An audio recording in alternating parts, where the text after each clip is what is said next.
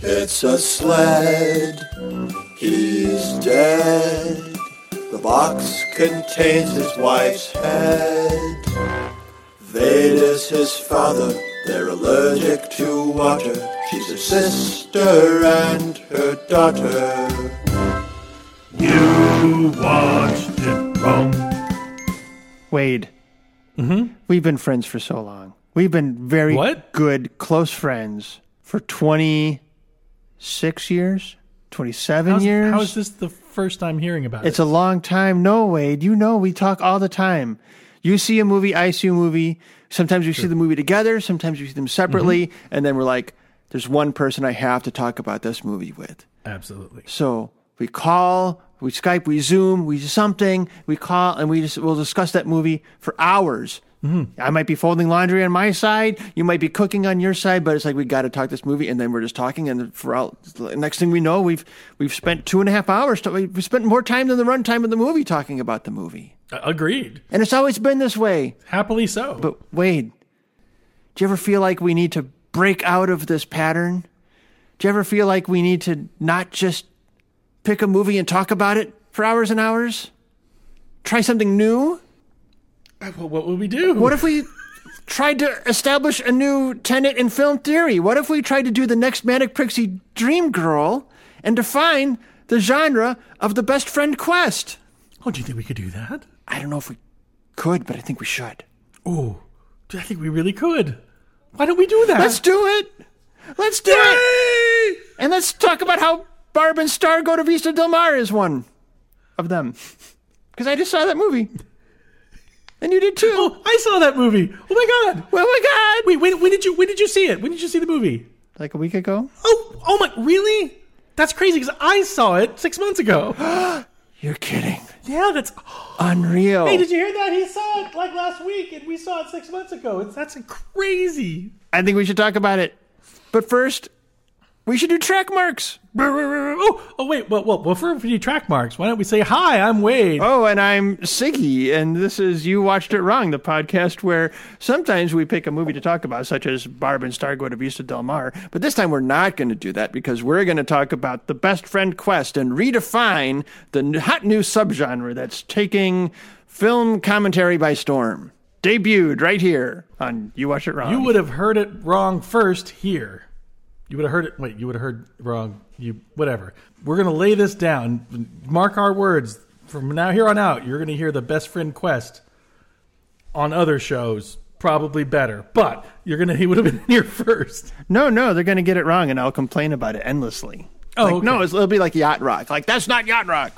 Captain and Tennille doesn't count just because he wears a captain hat. That's the social capital that inherent in creating something like this. You can always complain about it when they get it wrong. Awesome. I'm on board. Thanks. Thank you. Snipe it from a distance. That's what I'm looking forward to. But first, now we're going to go into our Try opening your mouth until words come out. To quote one of my favorite lines from this movie. Oh, I don't know how she does it. Words just fall out of her mouth like hot air from a... You see, I can't do it.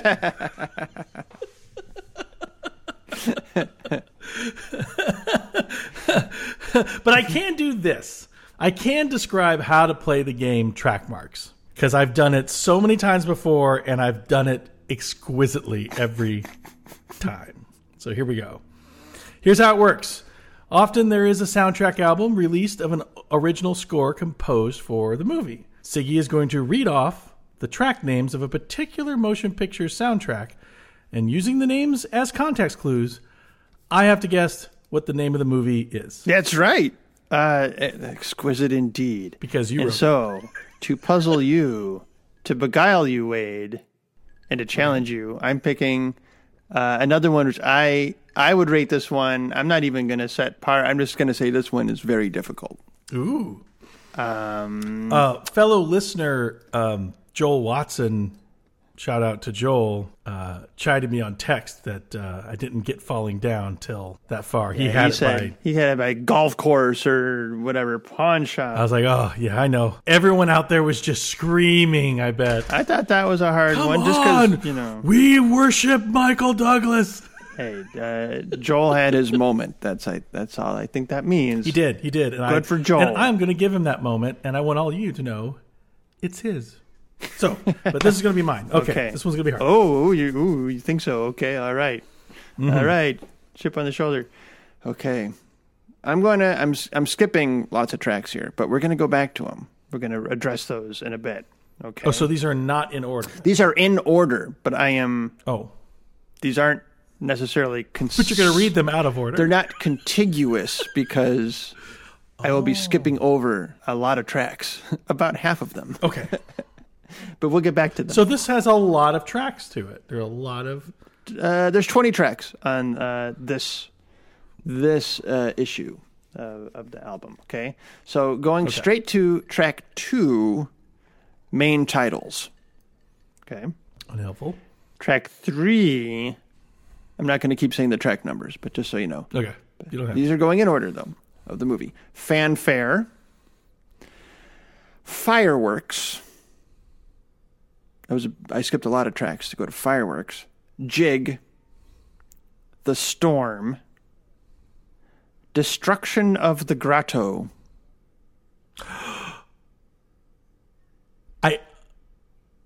I don't know it, but I know I think I have a soundtrack that has Destruction of the Grotto in it. Oh, wow. Okay. That was a gasp of remote recognition. But that's recognition. Okay, so keep going. Okay. Flotsam and Jetsam. Oh. Now, for some reason I thought Titanic was going to be this, but no. Because they didn't actually release a score soundtrack. Mm-hmm. Or they did, but it didn't have the... It's not Titanic. Because there's no grotto in Titanic. Tour of the Kingdom. Bedtime. Could you repeat that? Bedtime. What I am not having right now in Eastern Daylight Time. Wedding Announcement. Eric to the Rescue. And then there's one called Happy Ending, which is a chorus singing that. Okay, first big hint. The reason I skipped over all of those other tracks is because those are songs. Okay. Because this is a musical. Oh. So those are all the score selections on the soundtrack album. All the ones I skipped over, which is half of the tracks, is the songs from this musical. Fireworks, Bedtime, Eric Saves the Day. Eric to the Rescue, Happy Ending. Eric to the Rescue. So I'm just gonna highlight the ones I think might be key. Fanfare is relevant. Yeah, somewhat. That should have told me. It was a of some sort. Destruction of the Grotto, Flotsam and Jetsam, Tour of the Kingdom, and you might pick up on my tendencies for how I pair the right. That's what I'm trying to think. Soundtrack album with the movie. Okay, exactly. All right, I'm gonna start saying the musical tracks now. Okay, the song tracks. Wait. But I'm going to skip the giveaways. We can cut this. I just want to... Best Friend Musicals. Destruction of the Grotto. Why? I know this. I have this. Okay. All right. I'm going to start reading. In my own head. Let's see. Oh, wow. Okay. The opening track is Fathoms Below by Ship's Chorus is who it's credited to. And the final track, if I said any of these song titles, it'd be a dead giveaway. Final track is Happy Ending, credited to Disney Chorus.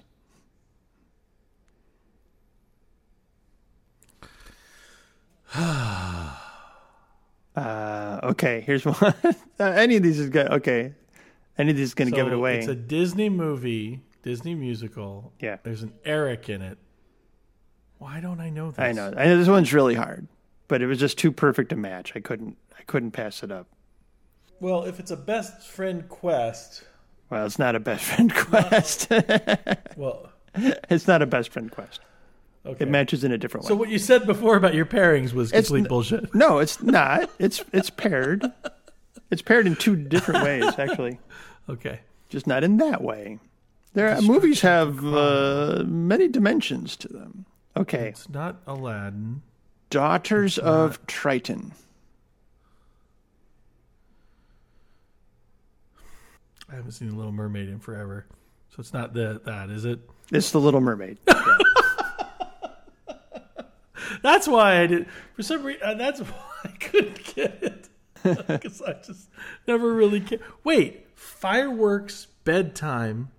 It's when she's got legs. She's back. She's up. Right. And Yeah, none of that rang a bell. She's now part of his world. Yeah, I know. Like the meat of No. all the underwater stuff. It's just song after song. It's part of your world under the sea. But Destruction of the Grotto. Poor unfortunate souls. Destruction of the Grotto was very familiar to me, and I kept thinking of They Live, the destruction of Hooverville, the assault on Hooverville, but or not Hoover, it's called something else. But yeah, man, like I knew. It would have helped if it was called Destruction of Ariel's Underwater Grotto, where she keeps the stuff from the surface world. Oh wow, man! Yeah, I was completely off base on that one. I only just thinking, what musical has Under the Seas? Yeah, that was a really hard one. I was going to do okay. No, it's. Let me give you a bonus fine. one, which I thought was going to be too easy, so I skipped it. Okay, all right, bonus. This is me going to the slow pitch softball batting cage after I strike out a hard ball, just to make myself feel better. All right. Arrival. That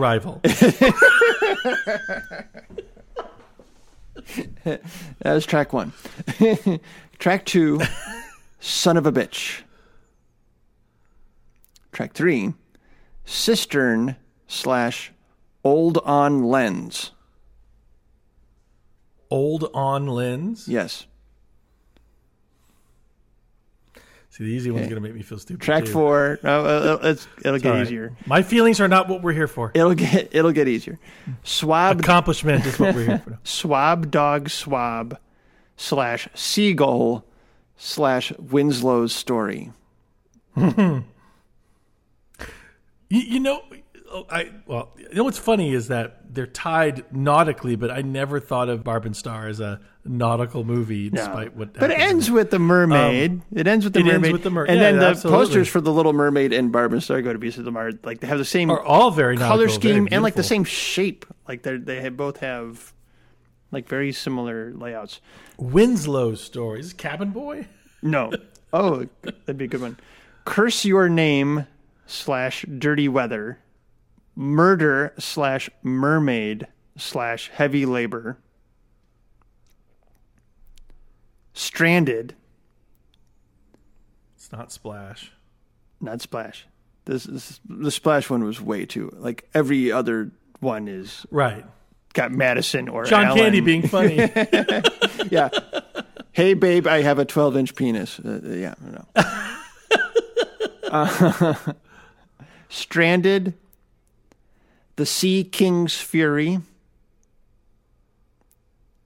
Mermaid Lust / Stabbing the Charm. Well, I guess is the one I should have gone with. Okay. Mermaid Lust. Mermaid Lust / Stabbing the Charm. Lost. Mermaid Lost. Lust. Oh, it is Lust. Okay. Yep. My favorite of the tracks. Just like me to think it's Lust and then decide it's not. It couldn't be. Not with a mermaid. Could possibly be. No way. They're so chaste. Okay, my favorite track title. Why'd you spill your beans? ? Wow. Maybe I'm you not sure haven't I've seen this one. Maybe you haven't seen this movie. Filthy Dog. The Light Belongs to Me. Okay, you have not. I got nothing. You have not seen this movie then. And then the last track is Into the Light. Okay, sorry. This is The Lighthouse. Phil Collins. Have you seen The Lighthouse? Oh, That's The Lighthouse. Oh, Yes, I have seen The Lighthouse, and I don't think you could have named those tracks anything for The Lighthouse. I wouldn't have got it. Oh, okay. I did fall asleep during The Lighthouse. Oh, if it was like Seagull Murder. All right. Then yeah, maybe I would have gotten it. Oh yeah, The Mermaid. Jesus Christ. Yeah. Okay. I loved The Lighthouse. Oh my God. Yeah, I know. I wanted to love it. There were parts of it that I found so amazingly evocative. I tried to squeeze 2 movies in at a late night at the Alamo, and it was it was too much for my 45-year-old dad legs or my 42-year-old dad legs. Couldn't do it. Didn't have your sea legs about you.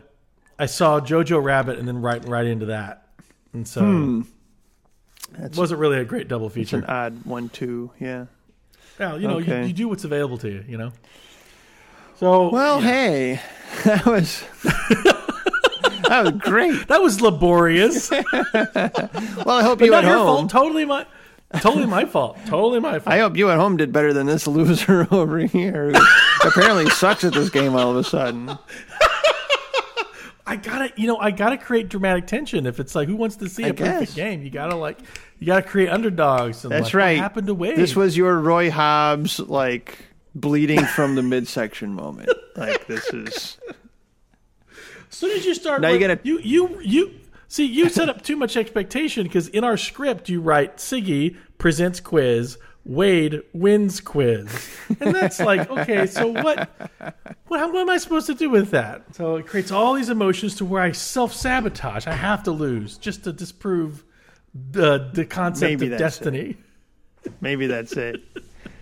It's just that, for so long you always came in under par. I thought I would set a good par, and you always beat it. So I'm like, well, my par must not be, I'm setting him too high for you. No, it's not that. I thought it was harder for you than it turned out to be. So, I don't know. I don't know where the needle is. Well, no, we don't. Well, that's the great thing about the game is that if it was an intonation game or something where we were choosing moments of what sticks with you, I found nothing evocative about any of those.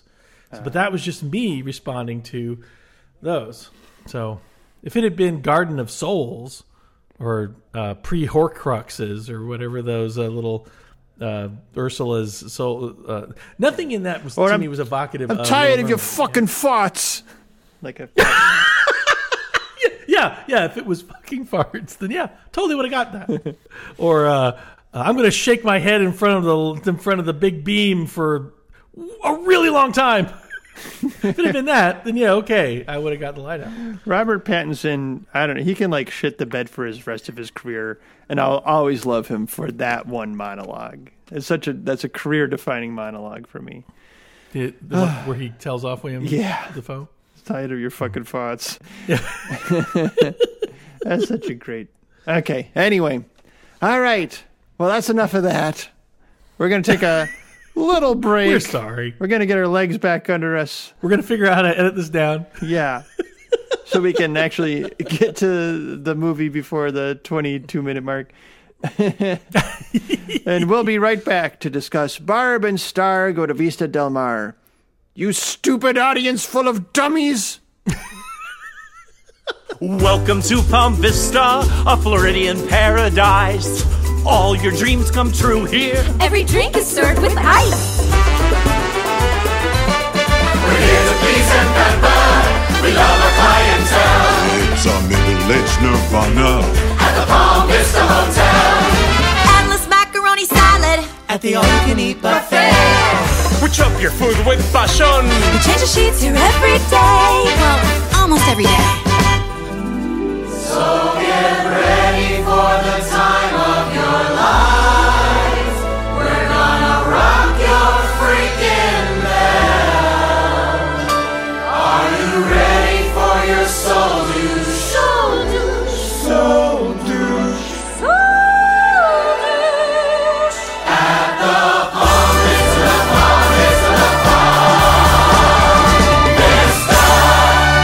Hotel. Wade. And we're...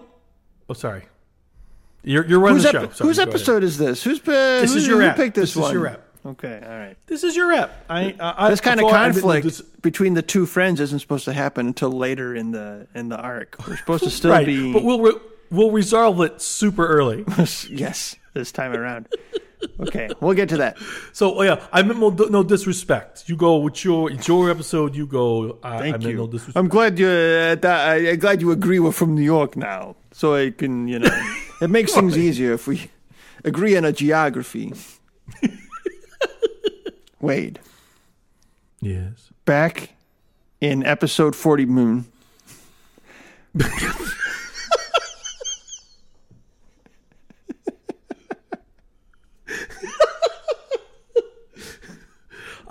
I remember episode.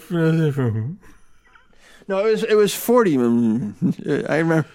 40. I was being specific. You do the general. Yeah, exactly. Yeah. Okay. Remember when we discussed Booksmart, Superbad, Good Boys, and Never Going Back? This I remember. That 2 episodes. That 2-episode stretch where yes, yours truly introduced the concept of the best friend quest, which I called the BFF quest, as in the best friends forever quest. Friend of the Levi, me. Friend of the Levi. Oh, this is off the Friend rails. of the Levi, me, read the tweet by friend of the podcast, Levi, where he was running down his favorite movies he watched in 2020 and name-checked Never Going Back, which he said as a hat tip to our podcast. Thank you, Levi. Thank you. I'm very glad to hear that. Which we call a best friend quest. He just called it he might have even just said friend quest, which is, as You Watch It Wrong calls it, a friend quest and a good one. Something like that. And I'm like, well, no, it's not the friend quest, it's the BFF quest. But I'm like, no, actually, friend quest is catchier. But it's actually best friend quest. It's about best friends. What's key to the genre or the subgenre is that they're best friends, is that they're inseparable, right? Right. And maybe I called it the BFF quest because all the ones we were talking about were about young people, kids, adolescents, right? But yeah, it was you had Seth and Evan. You had oh my God, I forgot their names. Let's run through all the character names, even if we can't remember them. I think that's that's good podcasting. That's good. I was going to get to it, and then, Barb and Star is the only thing that's floating in my head. Barb and Star. We're going to, but you two. Barb and Star aren't kids. Barb and Star, like the whole point of Barb and Star is that they're middle-aged, right? As I'm watching Barb and Star, I'm like, this fits into the subgenre. This has many of the hallmarks, not all of them, but many of them. So like, well, when we talked about Never Going Back, I talked about how it subverted, it very cleverly subverted all the elements of the subgenre, which nobody knows exist except me, maybe. How astute of it to do that. And so maybe what I was doing... It subverted me! So watching Barb and Star go to Vista Del Mar, I'm like, oh, well, this fits in, but in some ways it doesn't as well. And so maybe I was being too restrictive. And so what I did is going back to in my ivory tower and and my ivory board, which is like a whiteboard made from elephant tusks and conch shells, and try to reformulate the best friend quest so that it fits in Never Going Back. It fits in Barb and Star Go to Vista Del Mar as well as Superbad, Booksmart, Good Boys. And maybe some other candidates. So what I would like to do is a framework for this episode, for the remainder of this episode, unless we start doing track marks again, because we just have to fit more of those in, is to talk about my reformulation of the best friend quest subgenre, right? Okay. Okay. So. Okay, I'm on board. Can I take you on a tour? Take you on a tour of what makes a best friend quest movie. Sir, you can take me by the hand if you want. Well, we'll see. Okay. I said sir. So a best friend quest is about best friends. Did you know that? Yes. It's true. That might be the most fascinating thing I've heard so far. Not just any old kind of best friends, but they have to be inseparable. These are two people who, at the start of the movie, their lives are completely intertwined to the point where one is practically an extension of the other one, right? They barely have separate identities. One might be the talkier one, while one is the quieter one. One might be the clownier one, or the brasher one, or the more aggressive one, more extroverted one. The other one's more introverted. They might complement each other that way. But basically, one's interests and the other's interests are overlap completely. You know, their Venn diagram is a perfect circle. They both just want the same thing. Right. And they do everything together. They probably, for like the first half of the movie, are going to have 0 scenes apart from each other, where they're not. They live together. They work together. Or they're constantly talking on the phone or something, right? Okay. They undertake a quest to achieve some sort of escape, right? So they start in a state of stasis, but what they're looking for is transformation. Right? They either, if they're kids, which is common in this subgenre, if they're kids, they're trying to grow up, to escape childhood, right? And this often includes some kind of sexual maturity or sexual conquest, something, getting romantic. So that's Good Boys, that's Superbad. Superbad, I think, is like still like the textbook example of this genre. It hits all the marks, like dead in the center, right? Right. And does them very well, not just but it's also just like it's a template. Like it's you know, if you want to write one of these movies, just use the Superbad template. I don't have to equivocate on anything in that one, okay? Yeah, no. Right? So, but if they're not kids who are trying to grow up, they might just feel stuck in their life circumstance. And they're after like a wild time. They're after change of pace. They need to break out, right? And that's book smart. Right. That's Never Going Back. Whitnell and I, which I just watched, I think fits in, is a weird kind of best friend quest.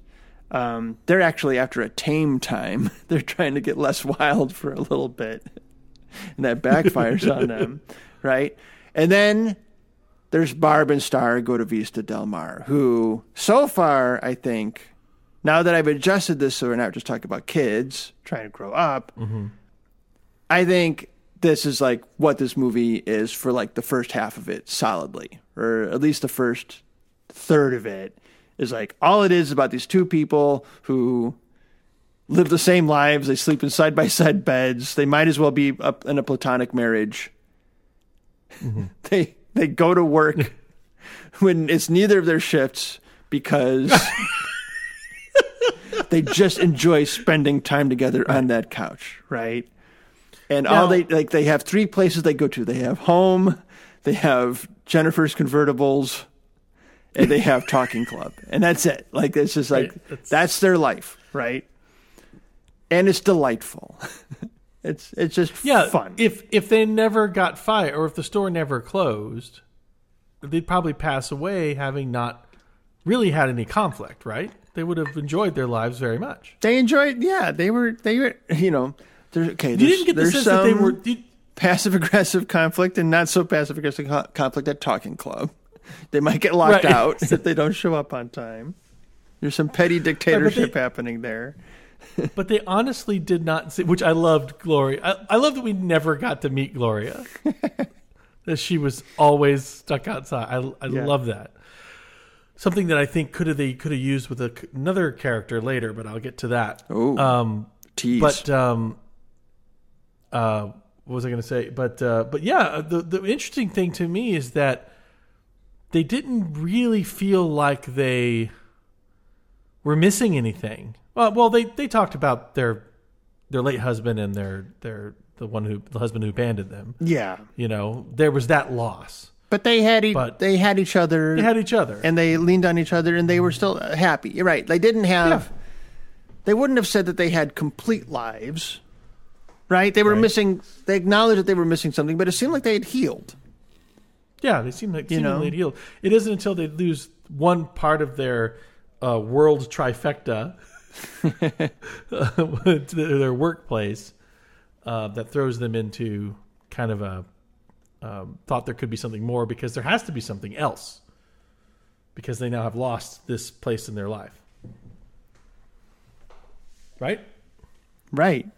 And that montage of them having that conversation with the Reba McEntire song, which is like the perfect, a brilliant choice.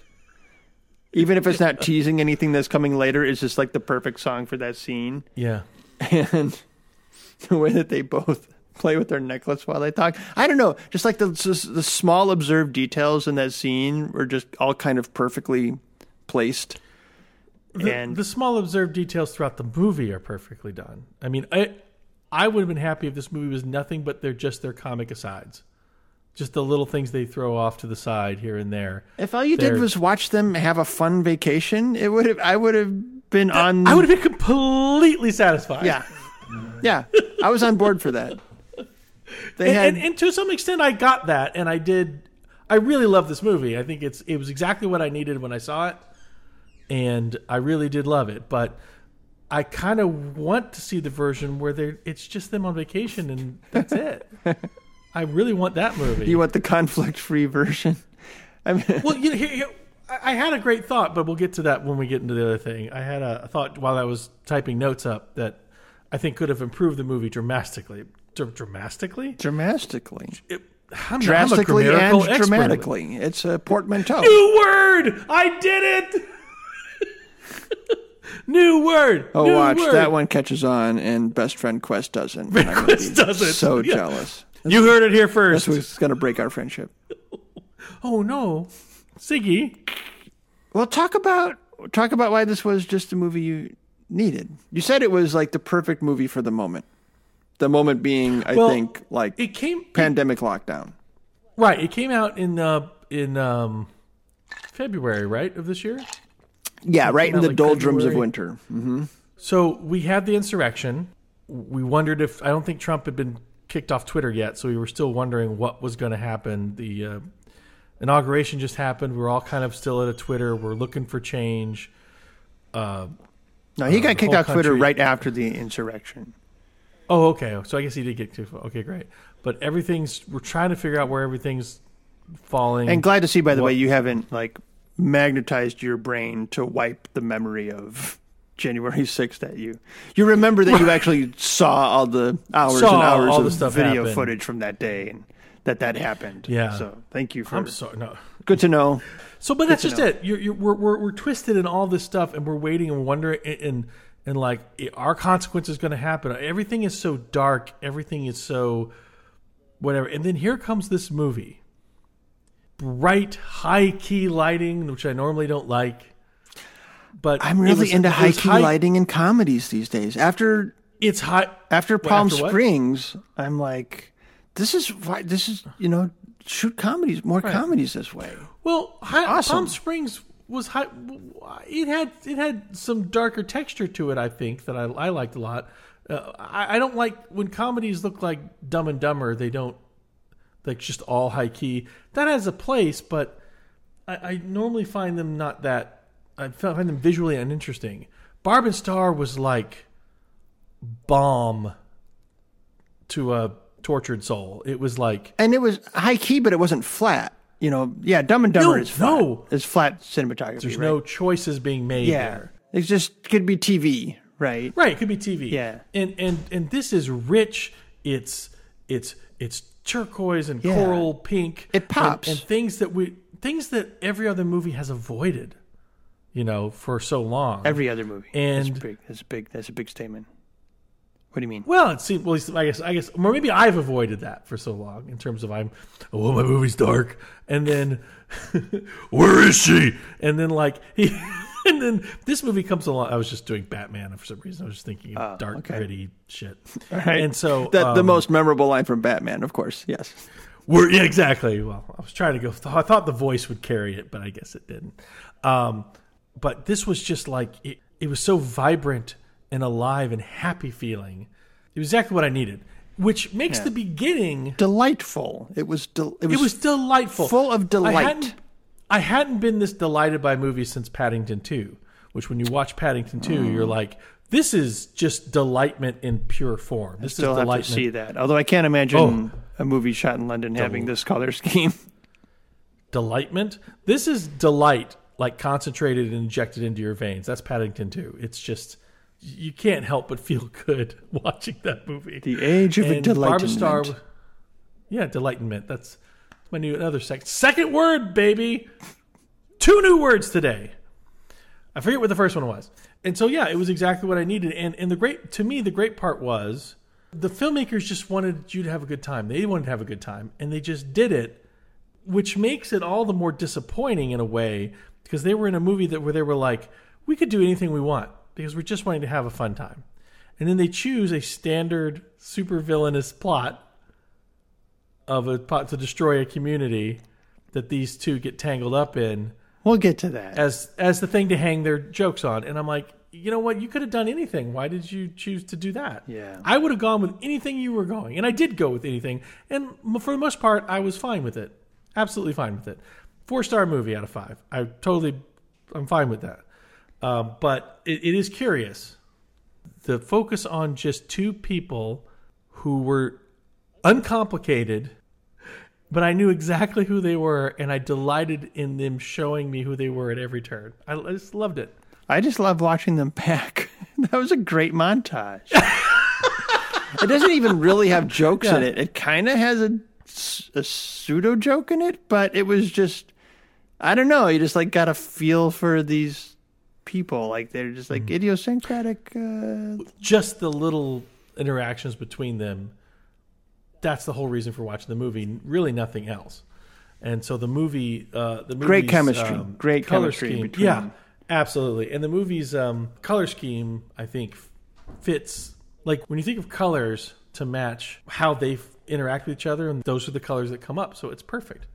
I like it how when they're in Nebraska, it's not like The Matrix where like the cinematography is different. It's just that. Right. It's just that they live in, this, like, the set dressing is earth tones and everything. And when they get to Miami, it's like, and now all of a sudden the colors are, like, otherworldly. Like, we've entered a new world. Like, it's like a new reality. But it's not like they put a different filter on the lens or they did, like, a different digital color correction or something. No, yeah. But it's just like suddenly this is the world. You've taken the same camera you're using and you've brought it into this other world. Yeah, right? Exactly. Yeah, I like that. To the point where, like, when Barb goes up to the bar near the end, and the bartender says, "We like having you here." She's like, "I like being here," and you just keep thinking. You think that's the moment where, as the viewer, you go, "Why don't you just stay here? This is great. Let's just stay here. Why, Well, why do they go? So they go because I think it's a characteristic of the best friend quests, if I can get back to my whiteboard, that this isn't like the Goonies where they discover a treasure map and now they're off on an adventure, right? It's not something that happens to them. It's always a decision that they make. They initiate their own, like, we need to get out of our circumstances. We need to grow as people somehow. Right. Mm-hmm. And so then they embark on this journey. It's precipitated in this one, though, by them getting fired. Right. I mean, not to bring up, we brought up Dumb and Dumber. Dumb and Dumber fits the same thing, too. Because Jim Carrey gives Jeff Daniels the whole speech about we should go to where the beer flows like wine. But there's gangsters chasing them because of But they don't know that. They don't know that. That's true. He convinces Jeff Daniels to go because he's got Lauren Holly's briefcase and he wants to return it to her to see if he can, get her to fall in love with him. Is that like the Goonies treasure map? I don't know. That's like something it kind of is. That's like something that happens to them, like an unusual circumstance. I guess getting fired is too. I don't know. Maybe we're testing. Yeah, you're right. Two different things, because in Dumb and Dumber, Jim Carrey basically he's had this weird opportunity, a completely misguided one, but he sells it as a transformation. Well, maybe that's like Wendy McClendon Covey telling. It's like them getting fired, then Wendy McClendon Covey telling them about the trip she took. Maybe that's the same kind of kickoff. I don't know. Maybe you're right. Yeah, well, I haven't seen Dumb and Dumber in a long time. I just think of my favorite line from the movie. When they come back after the Danny Aiello, not Danny Aiello, like the poor man's Danny Aiello, who always plays Mike Starr. Is that his guy's name? after he, like, I'm going to teach him a lesson. And they come back and says, Tweety's dead. What happened? His head fell off. That's my favorite line from that movie. Yeah. His head fell. Yeah, he was pretty old. I just love Jeff Daniels makes that movie. Because he plays, Jim Carrey's he being plays Jim it. Carrey. He's genuinely so sad that this tragedy befell his Tweety. That's what's so great about him is that he just yeah, anyway. But Was it Letterman who asked him, or was it Conan who asked him, so for this movie, did you research dumb people? And Jeff Daniels like, no. I just acted dumb.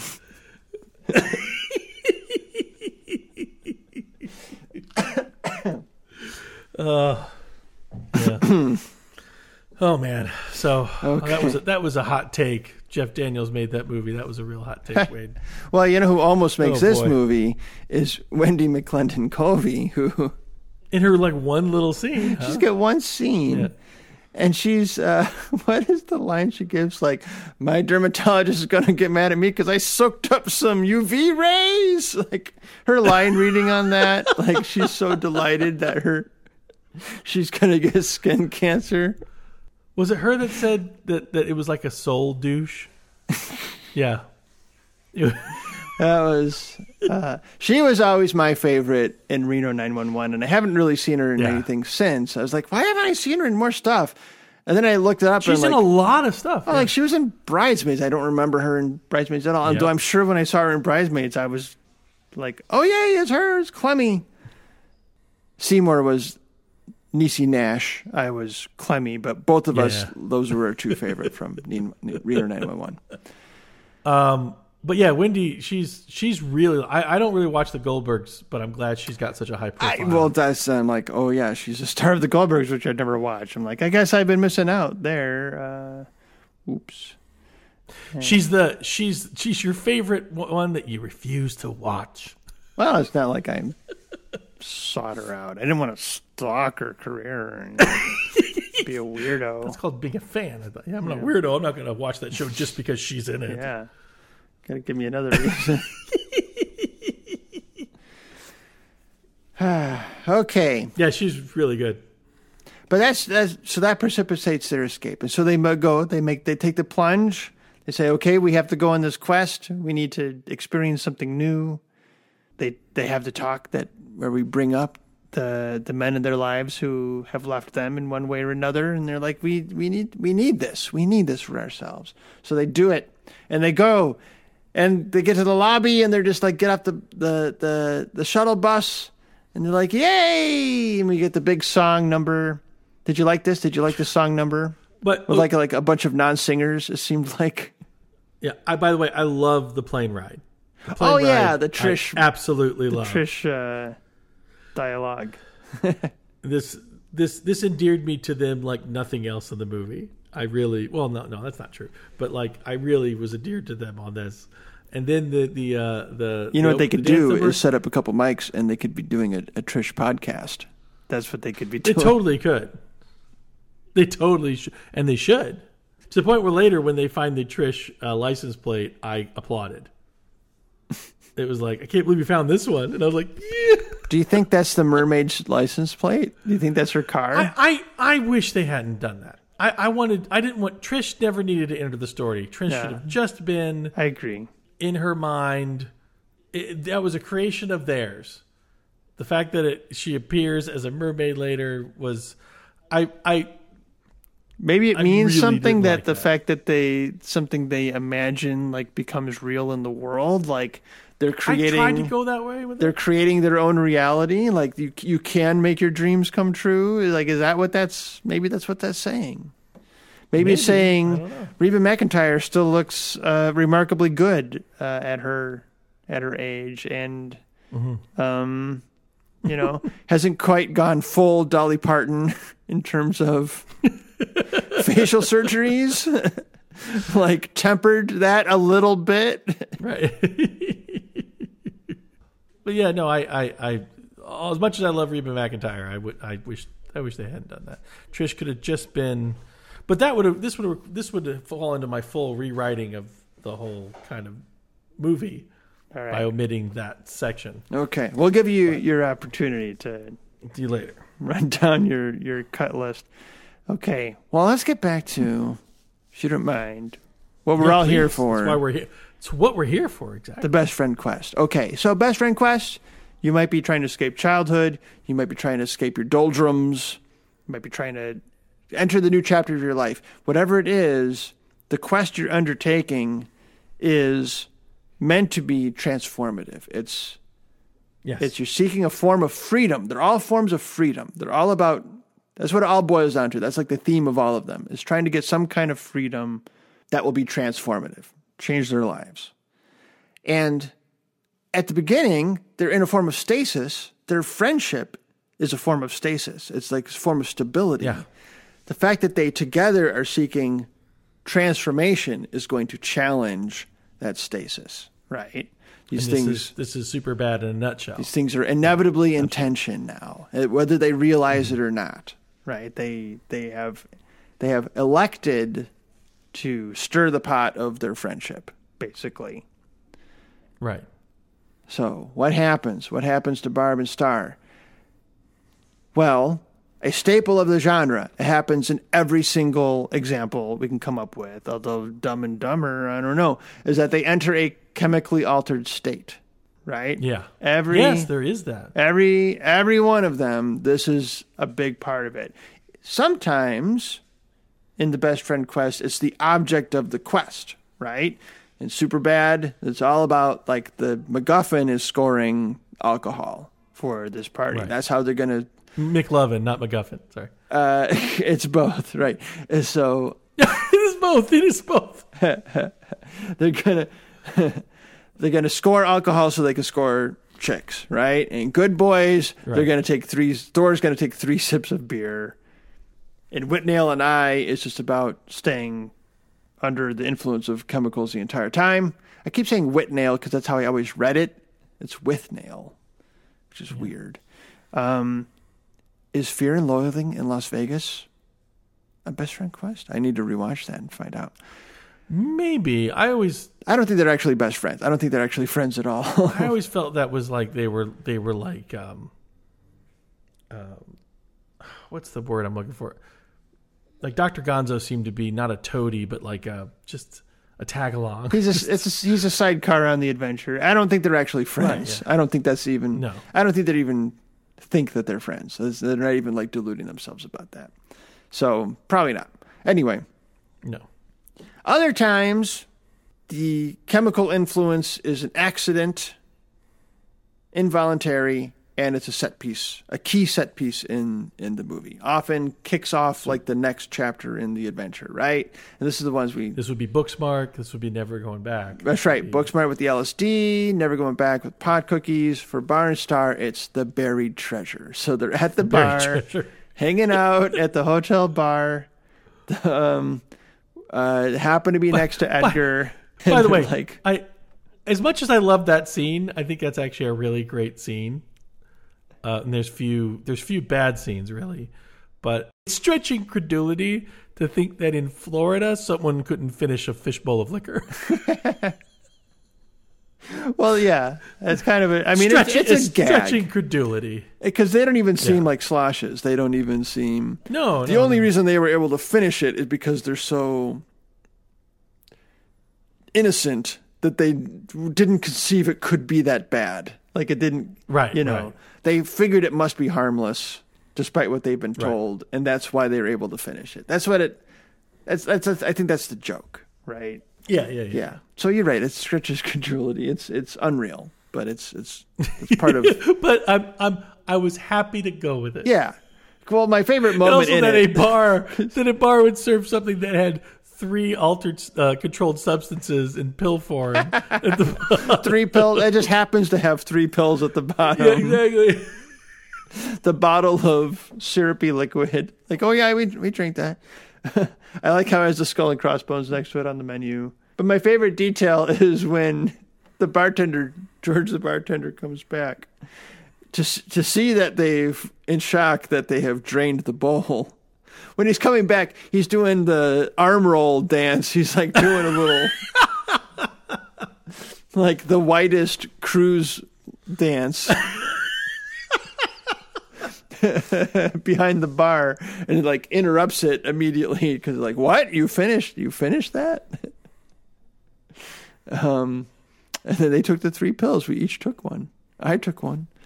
Jason Coffee moment. I had one.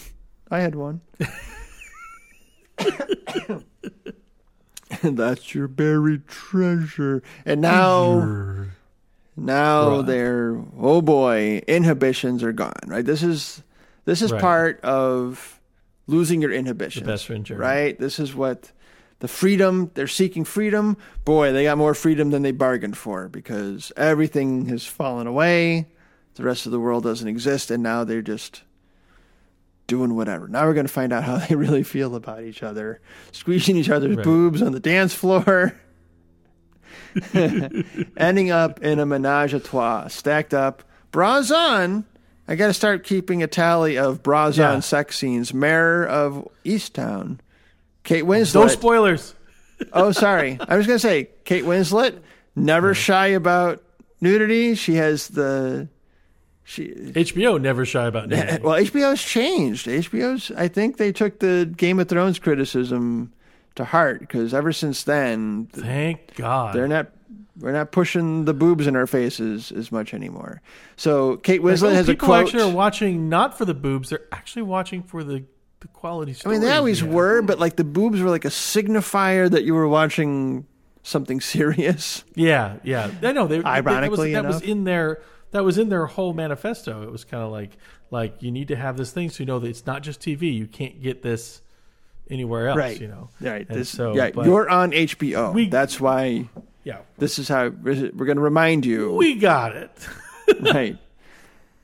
Where were we? Oh, stacked. Okay. So they're stacked up. I think they found the funniest order for them to be stacked. They did. They found the funniest. Good job. I think there was thought into who should be on the bottom, who should be on the top, who should be in the middle. It worked out.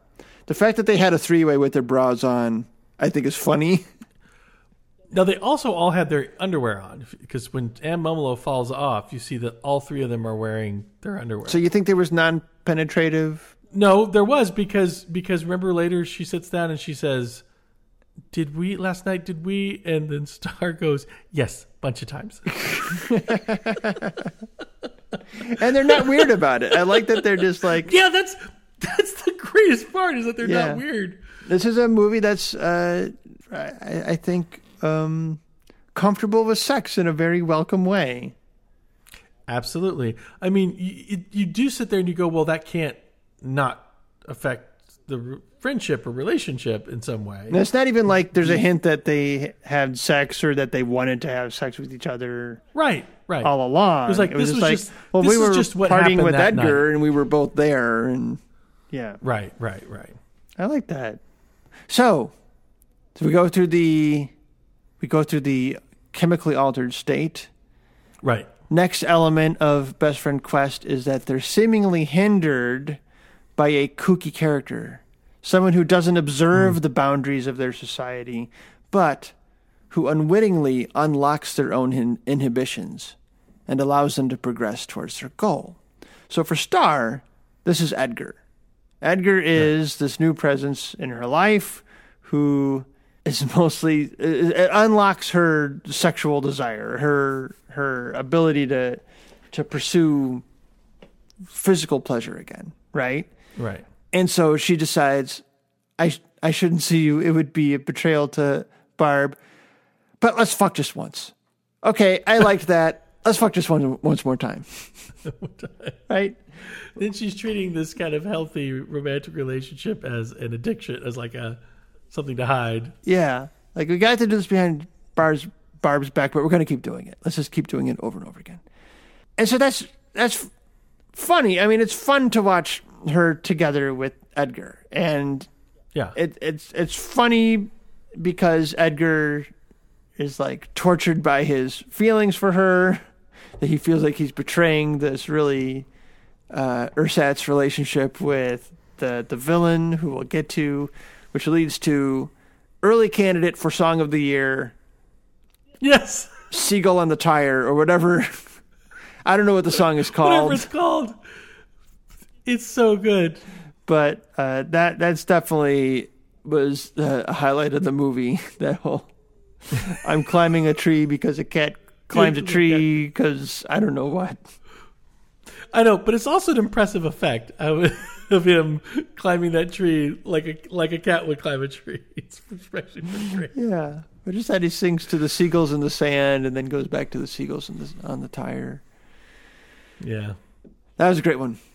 Do you have more? It was a really great sequence. Now Edgar is a little bit of that for Barb too, not just Star. Well, okay. And Barb gets her own thing later because Barb goes to him first and then decides she can't go through with it. She can't betray her friend. Right. And then we get the funny bit where when Star goes to see him, we get all the same scenes, all the same, her version of all the same dialogue, same exact camera angles and movements. Very well done. Production very well done to make it all match. Barb says when Ron died, I stopped living too. I mean, I'm not dead. I'm alive. I'm not a ghost.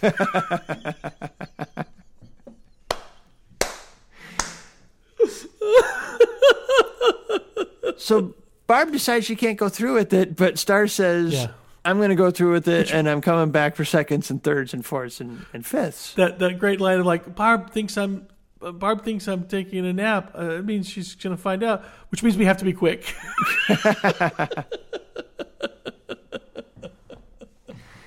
And so, like, how does Star not seem like the bad guy at this point? Well, she does seem like the bad guy, but she's only rewarded for it.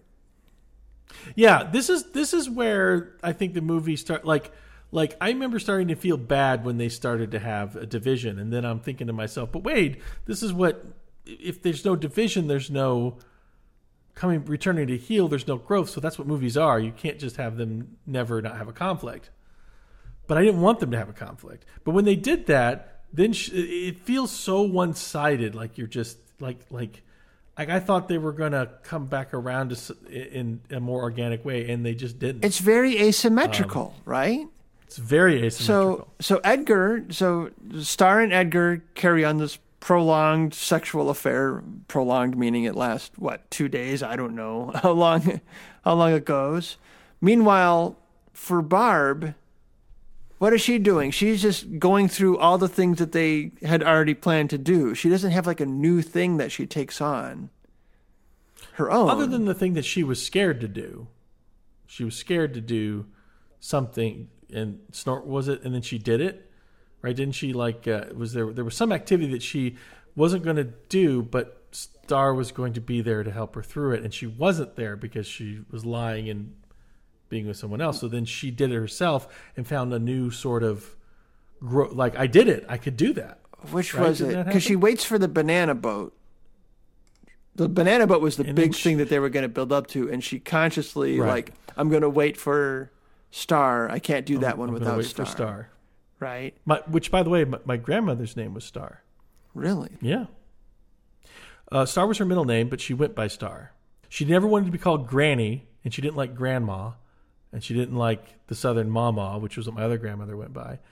I've never spelling it weird, but she went by. She goes, call me Grinny Star. She didn't like Granny, so she was Grinny Star. That's what she went by. Grinny Star. She was the best. So not by her last name, by her middle name. She went by her middle name. Yeah, that's how she went by, and she was probably one of the most amazing women I've ever known. And now she's a star in the firmament. Yeah, Levada Star. What, her first name was Levada? Levada Star. See, if she went into showbiz, she could have just been Levada Star. That would have been great. Levada Star. Would have been a great name. So, if I had a daughter, I probably would have made her middle name Star, and then I would have caught no end of shit from it from all my friends because I'm a movie buff. But yeah, so you're right. Stars, that does seem incredibly asymmetrical, and you start to feel bad for Barb because you're like, this started in a 3-way. That's equal 3 parts. Yeah. I want Barb to get some sex during her vacation, right? At least she should get to fuck Tommy Bahama when she meets him. Exactly. I mean, that's a catch right there. Let me tell you. But like the thing that's weird about it is that Barb starts to have her realization.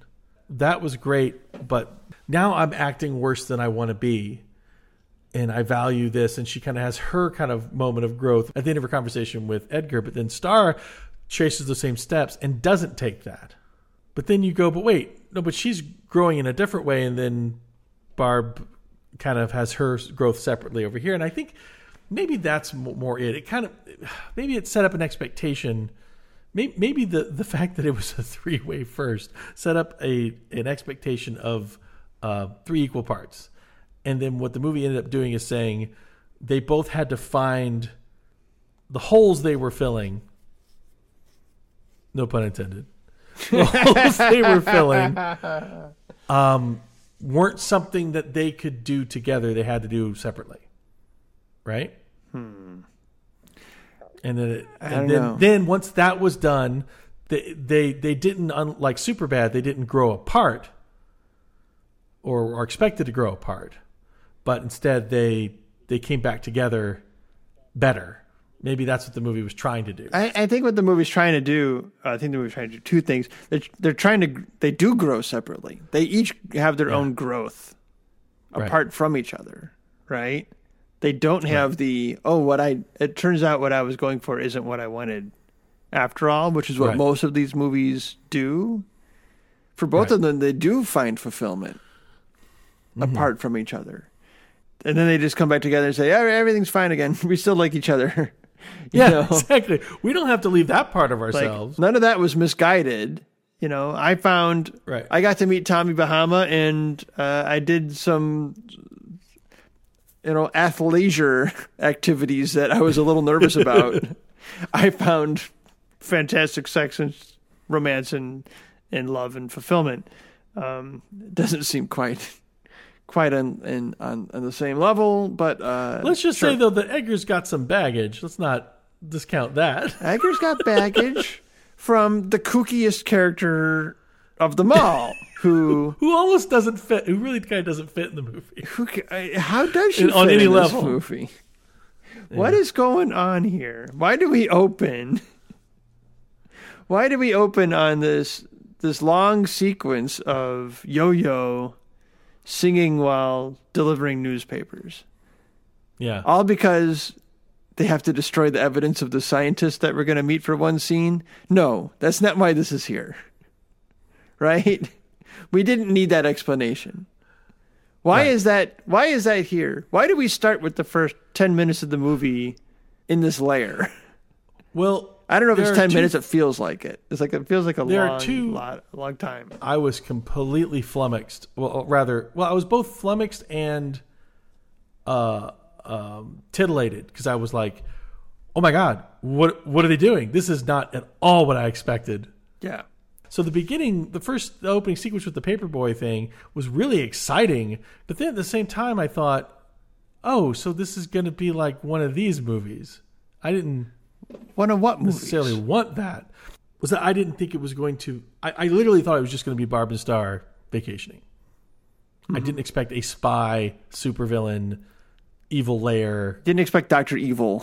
Didn't expect the movie to open on Dr. Evil and Mini-Me. Exactly, and it didn't. Yeah. That correlation didn't occur to me until just before we started with that.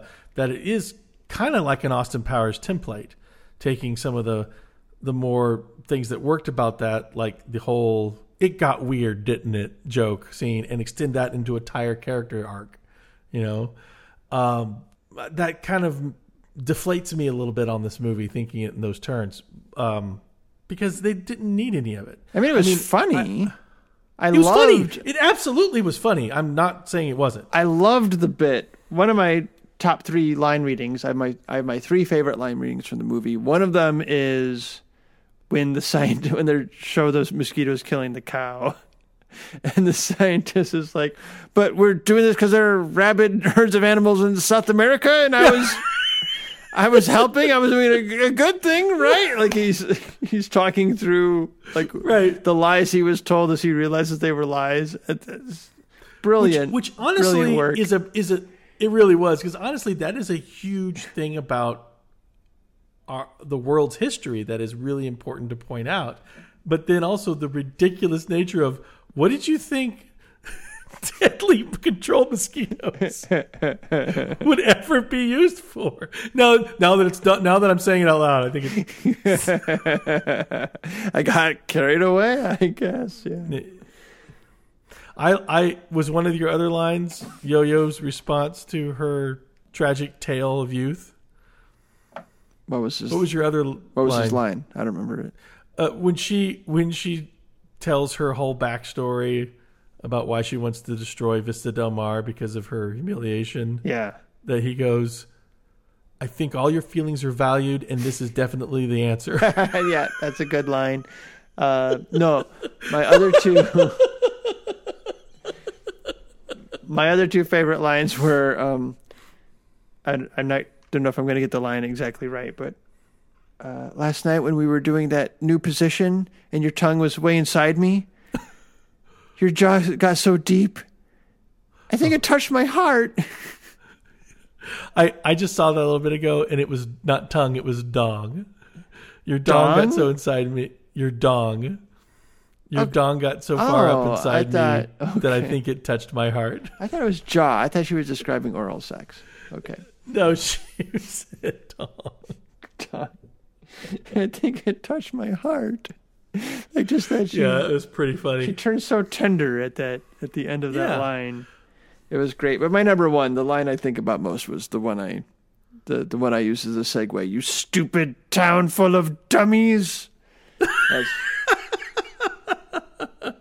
Yeah, I mean, the character of Sharon Fisherman is a good one. I enjoyed it. I was a little worried about where they were going with the vilification of a genetic with defect, skin disorder. Yeah, right. Like a defect, a genetic difference, right? Not being able to be out in the sun. Okay, like that's not good. That'll lead to problems. That'll lead to health problems, right? It's hard to not go outside in a life. I think she, it's interesting. She's set up as a foil for Barb and Star. They're going out and exploring in the world, and here's Sharon Fisherman who can't go out and explore. Like she's forced to stay down in an underground lair her entire life because whenever she tries to go out, she gets hurt. Yeah, she gets hurt or ridiculed. Through no fault of her own, right? So, through no fault of her own. So they're all about going and doing new experiences, and she can't do new experiences, and so she hates the people who can. And, like, template, like, that's a good, like, hero construction, right? If you needed that, villain construction. If you needed that kind of villain in your story. But you don't. But you don't in this story. You don't. You really don't. I think more because in the end, the end confrontation, they basically spell it all out, and they basically say the reason, the difference between Sharon and Barb and Star is that Barb and Star are friends and have friends, and Sharon does not. Sharon is not allowing anyone to get close to her after her. I guess this is it. I've written down why was Maria Margolis mentioned in this movie? The one girl who befriended her, and then as they were the flashback, he goes, "There's one girl that befriended me and treated me as an equal, and then we were walking to her casa. An alligator jumped out and swallowed her whole." Right. And why is that there? I guess that's now that I'm thinking about it, I think that's there because she's like, I don't want to have a friend again because I will experience loss. So I'm not actually going to have friends. But then that's what she actually really needs, because Barb and Star have been able to weather all their problems in their life because of their bond, right? I mean, they were able to weather the loss of their husbands and continue to basically keep living on in a rather chipper disposition until they lost their employment, and then they then together they embarked on this journey to kind of help themselves. Sharon, I guess, only has wealth to command people what to do. I mean, you think Yo-Yo is kind of her friend in a way, but that's not really, I guess, friendship so much. Well, Yo-Yo doesn't even yet, get a personality. He just gets kind of a disposition.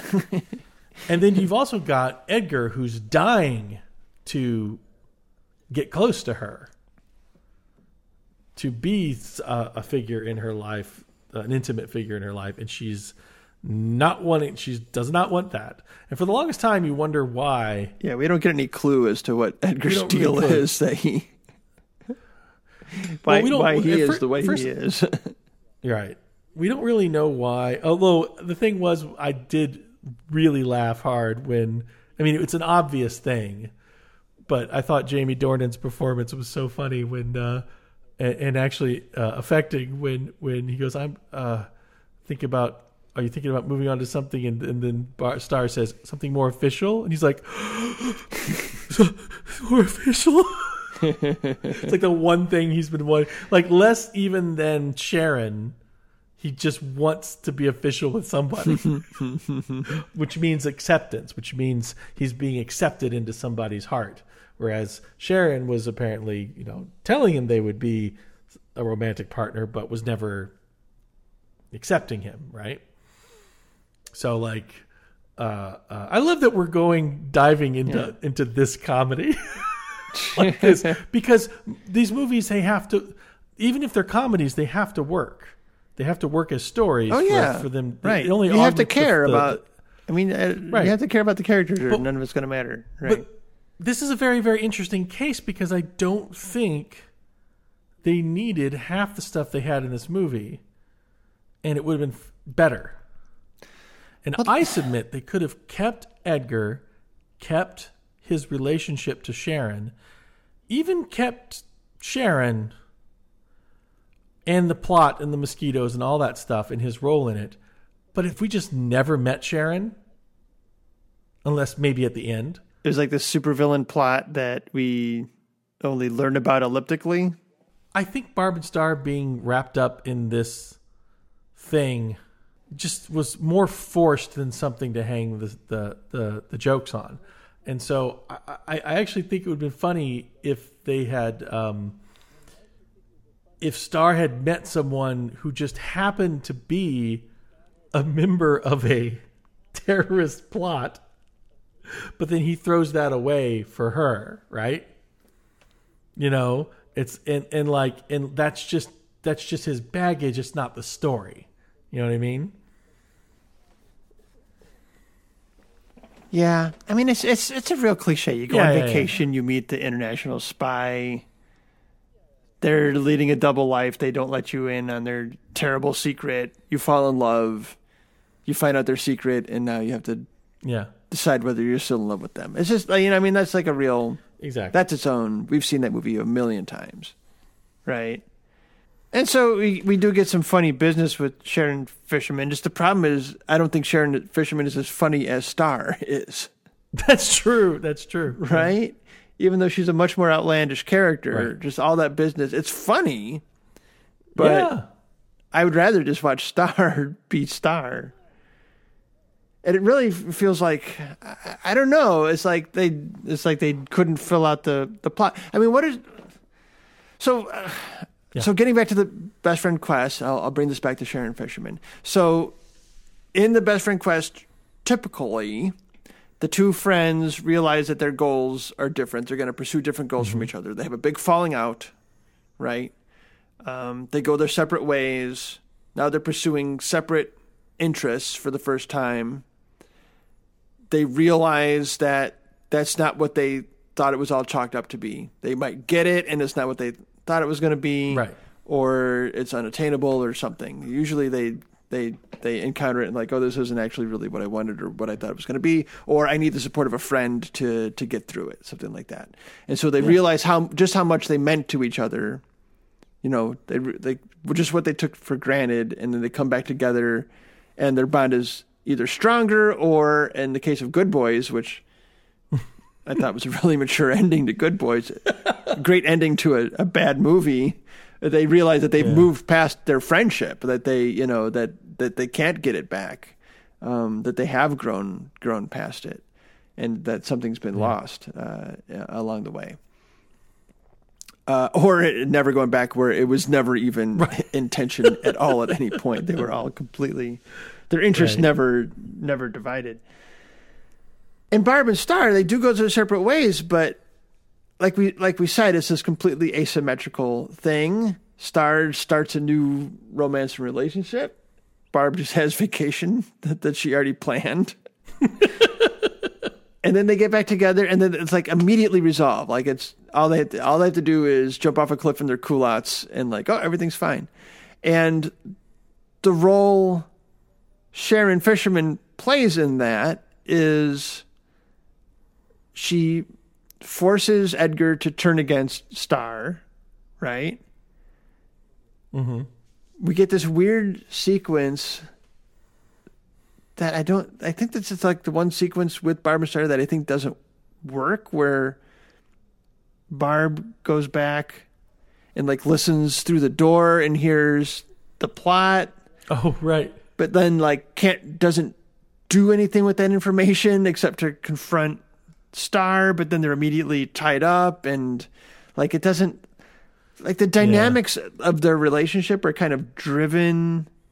It's like how they find out that they've been lying to each other, but it doesn't come to a head because they're not forced to resolve it themselves. It's that now they have to deal with Sharon Fisherman, this weirdo supervillain, and that forces them to just like say, well, we have to stop her from killing a town full of people. And, oh yeah, we're still friends and like each other, and I'm happy you're in love, and yada, yada, yada. It's like, it just feels like it all kind of gets masked over because happens like it's overlaid, like sandwiched around like one of the best gags in the movie, which is the culottes payoff when they jump off the cliff. Really? That was one of the best gags in the movie? I felt that was pretty perfunctory. It was, but I thought they set it up really well. Okay. It was silly. It felt like Barb and Star. I don't know. It's silly. It's fantastic. Yeah. It paved the way for the mermaids to come. That's for sure. And so like that's like, if you're thinking about like why did they, when they're writing this, why did they put this in here, is that they didn't know what the climax of their movie was, and like them just having a falling out and making up wasn't working, and so they needed something to drive that. They needed something to complicate the relationship between Star and Edgar. Mm-hmm. I don't know. I agree. It's an odd fit. But that's kind of what it does. Like that's its function. Yeah. You're right. The more we break it down and talk about it, the more it makes sense. But I think in the presentation, it's kind of, it feels like it all gets glossed over. Like you would say that if these two weren't going to address it themselves, then the external conflict forces them to. But the way that they present it, it's just kind of like I don't mind the tertiary plot or the Sharon's the evil plan forces them to reconcile their own personal issue. That's fine. That's actually good. That's great. Yeah. But what was weird was that it was just so not a big deal when they did it. What I like about it was that their actual thing was just like, we didn't like that we were lying to each other. Yeah. And I'm sorry for lying to you. And that was it. And but yet something that in relation to the rest of the events of the movies is kind of small is very big to them because they value each other that much. So like was the sweet part. And I would have liked that to have be a bigger moment because it was a big moment for them, to admit that we lied to each other and we're sorry and we're good now, But there's a lot of that stuff that is Sorry, what? Well, the fact that Sharon gets to see that, right? Sharon gets to see them reconcile, does she? I forget. Well, no, because they reconcile at the bottom of the cliff. Oh, that's right. So she doesn't. That's when they hug and make up. And then they decide they need to go stop the plot. Right. But there's a lot of this business that just made me kind of shrug my shoulders and say, all right. I right. guess that's happening. Move on. Like, show me more fun stuff. All the whole thing with the lost microchip. Like, whatever. Like, why? They never even tried. Why is the microchip separate from the device? Like, it's just to get the Damon Wayans Jr. who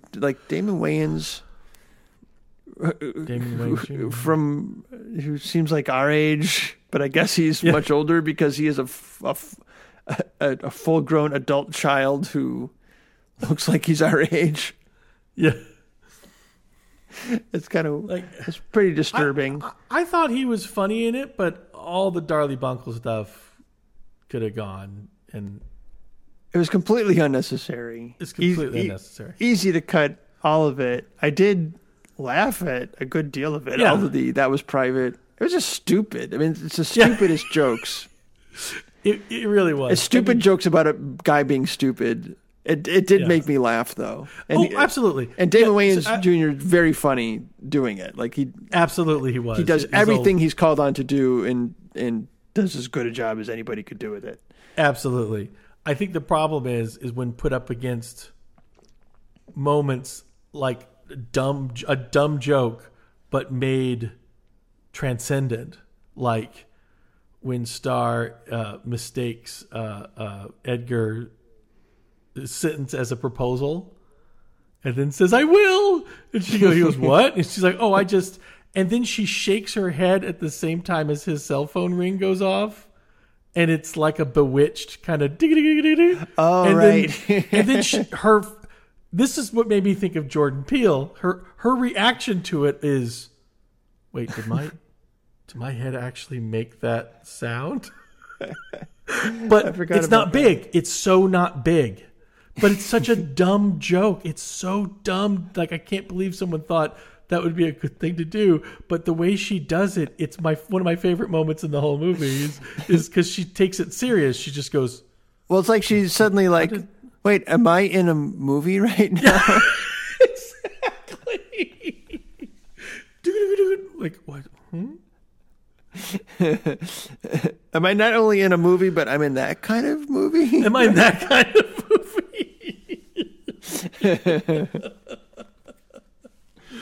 Oh, but yeah. So poor Darlie Bunkle. You put that joke against everything he does, and it doesn't compare. But yeah, Damon Williams, he was funny. I laughed. He did everything he was supposed to do in a really good way. But yeah, it's just all dumb for dumb. That's private. My address is 542 Oak Street. Well, the fact that he wrote out everything on the bag, the microchip is inside. I'm Charlie Bunkle, 141 pounds, 6'4". Darn, in parentheses. It's like at that point you have to know you're doing this on purpose if you write all that out and print it out. It reminds me of my mom. My mom loved comedy, but the things that made her laugh hardest, she would laugh so hard, and then she would say, "He's so stupid." Like I remember that a lot. Just like she loved nothing more. She loved nothing more than to see someone being stupid.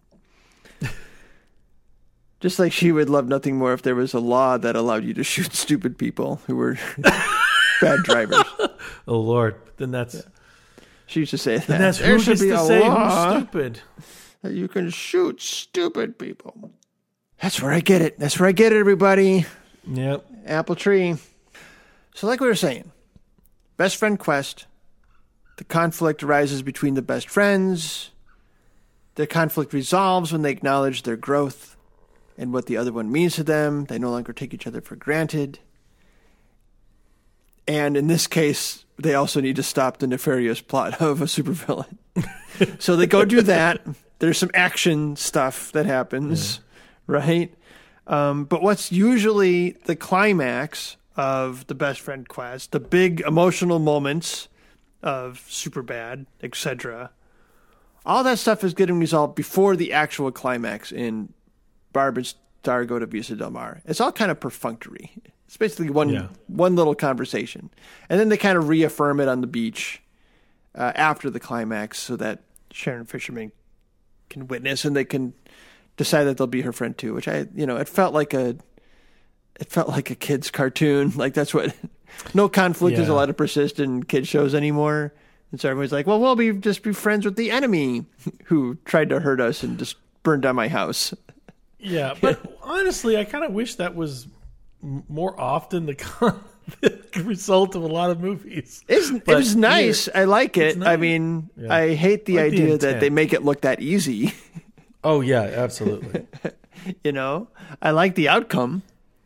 It's a great outcome. It's great to believe that can happen. Outcome, but yeah. I think you need to provide a little bit more of a roadmap about how that could actually happen. Right. If you're trying to teach it as a lesson to kids. But his name was Marfa. Because sometimes a better lesson is the kid who is always causing trouble, like maybe steer clear of that kid for a while. Right. Like sometimes that's the better advice. Is if there's just going to be unceasing conflict, then you just find your own space, Right. Because then what happens when those two personalities don't click as well as Barb and Star? Then there's resentment. Then you've got even a bigger threat. Like we don't know how Edgar's going to fit into Barb and Star going to still live together. They're still going to have side to side beds. Are Edgar and Star going to be exploring new positions while Barb is trying to get sleep? Is Sharon invited to talking club? Like, what's happening? What's happening when they get back home? We don't know. I mean, it's okay. I love some questions we don't need answered, but that might have been something for a post-credit sequence. Here's my question, though. So all of the conflict resolution, it's still very asymmetrical. Star gets Edgar. Barb gets to cheer them on, right? Yeah. Act as wing woman. I felt wing person, whatever. I don't know what you'd say. It's not like Barb becomes special friends with the weird villain. Right. Here's my question. Would it be better or worse if Barb ends up with Darlie Bunkle? It feels like Barb should get... So does Barb need to end up with somebody, or is it okay that Barb doesn't end up with somebody? You know what? This is a great example of all the other movies from the 80s and 90s that we watched where they would show a character like this who, like Barb, and then they kind of throw them a hint of, well, there's this other character here. Or they hint promise. Oh, they toss in a promise that there could be something that happened between she gets somebody, somebody's there. Like they just maybe have them bump. Oh, well, she got her man, but what about me? And then Darlie Bunkle sits down. They're like, hey, something like that. Well, the sidekick character, right? But it always feels like a perfunctory, the goofy friend, Lady Bird and what's her name from Booksmart, right? But it always kind of felt like just kind of dashed off just to make us feel better, about a hole they didn't write into their bigger story. But when they don't have it feels like it is a hole. You're right. It's weird just because they start off being the same character. It's not like Kristen Wiig's playing the main one, the one we're supposed to identify with, and Barb is right. Is the sidekick, is the friend, the funny friend. It's like they're treated as mirror images of each other practically, right? Right. And so the fact that one gets to get her groove on and the other one doesn't, it just felt really weird to me. But it's also would probably be worse if they give Barb some consolation, right? Consolation prize, yeah. Consolation prize at the end, Yeah, I would have felt that would have been worse. Treat her treat her like the leading character that she is. And it might have been fun if she hooks up with Darlie Bunkle because Darlie Bunkle's funny in the movie. But the bartender, who's also great, but he's only in 2 scenes. Or old Speedo guy who a gets a couple lines. A very David Wayne type of joke would have been to Barb to say, "Oh, I've been fucking the bartender this whole time." Yeah. Like, don't worry about me. We've been doing this the entire time. But I might have liked to see her get together with the bartender or the old Speedo guy who was funny. He would just show up and point at things. I could tell you what would have been bad, though, which is my least favorite part of the whole movie, is Richard Cheese. Just because they hit that too many. They go to that well. They hit it too many times. The first song was funny, and then going back to the same song a second time, and then a different song. It's like, I like Richard Cheese. I have a couple of his albums. I was really excited to see him. I go, oh, wow, Richard Cheese. And then every time they hit him again, I was like... it was too much. No, it's too much. Yeah, they needed like one dash of that, and that was it, you know. Right. Just like Eric Idle, isn't it delightful to have a penis? Like, and then you go right into Mr. Creosote. Like, you can't... Yeah. You know... Right. You got to know when to get out of a gag. Right. That was one that they didn't know. They hit that one too much. It was Lakeith Stanfield staying on the Oscar stage just a little too long. That's right. With that Get Out bit, and then he's still standing out there. It's like, now you leave. Well, I'm going to tell you, do you know who doesn't stay in a bit too long? Do you know who does know when to get out and when it's time to wrap up? You watched it wrong with Wade and Siggy. Because we're going to move on to the wrap-up. Thank you, everybody, for listening to us give the definitive, the new 2.0 take on the best friend quest,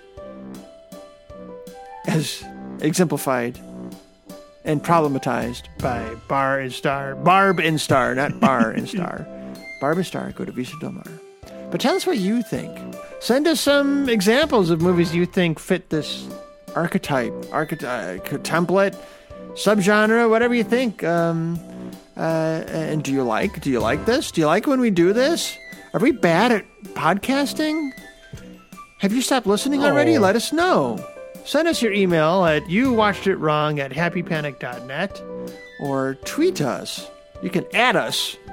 You watched it wrong. Go ahead. Blow our phones up. We're on a Facebook page. We don't really ever post to that or update it, and Facebook sucks and is evil, so, you know. But if that's what you use, go ahead. Post on there. I'll see it. I'll answer. But if you really want to follow our activity in terms of being active, Letterboxd is the place to go. We post reviews. Yeah. We maintain our diaries there. You can see what it is we're up to. You might get a sense of what the next episode of You Watch It Wrong might be about. I will at some point make a list. I was going to do it in bed last night, but I thought, no, I should actually have like a description that says what this is, and I'm too tired to copy, paste it, and edit it. In bed. But I'll have a list of the Best Friend Quest movies discussed here, and I'll add to it as I find other examples. So we're on there. I'm Siggy Llama, 2 G's, 2 L's, 1 M, and some vowels. And I'm Carney of Steel. Weird that it's a DC thing, not a Marvel thing. I just thought it was funny. Because I'm so not of steel. Rate and review us on iTunes, because that's supposed to help.